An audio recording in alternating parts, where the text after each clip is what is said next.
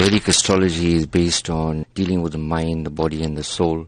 Because I'm a universal astrologer, so dealing with people would obviously be something that wouldn't be a religious matter. It would be more for universal humanitarian matter. So I believe that the soul doesn't have a religion. Astrology is more about guidance.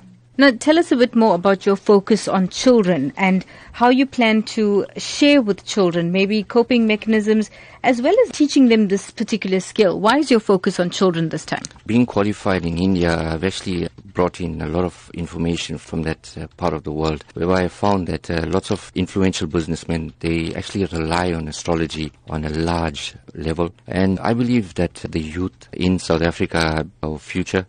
And if we give them a better understanding about themselves, not around us, we don't want to know anything around us. If we understand ourselves from within, we'll be able to adapt to the surroundings. From a teaching aspect in terms of astrology, I would actually advise them about character analysis, personality traits, more importantly about bringing out the best kind of qualities in them that will actually help them to grow and to become future leaders.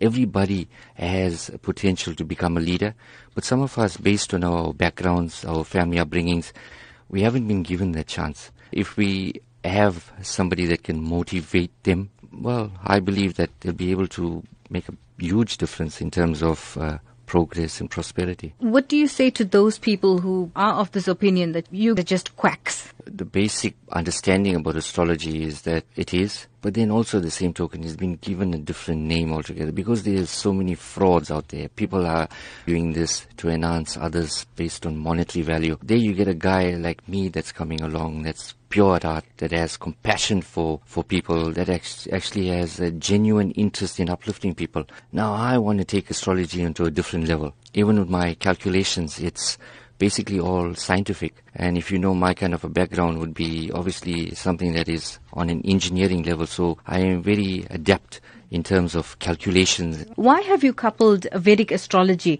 with life coaching? From an aspect of mind, body and soul, I think it's very important that if our souls are nurtured based on our upbringings, our bodies shine.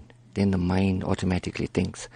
And in order to have the mind thinking and in the fast way that we are living at the moment, Vedic astrology and life coaching would obviously be something that I'll be adapting into a mind, body and soul aspect in terms of growing.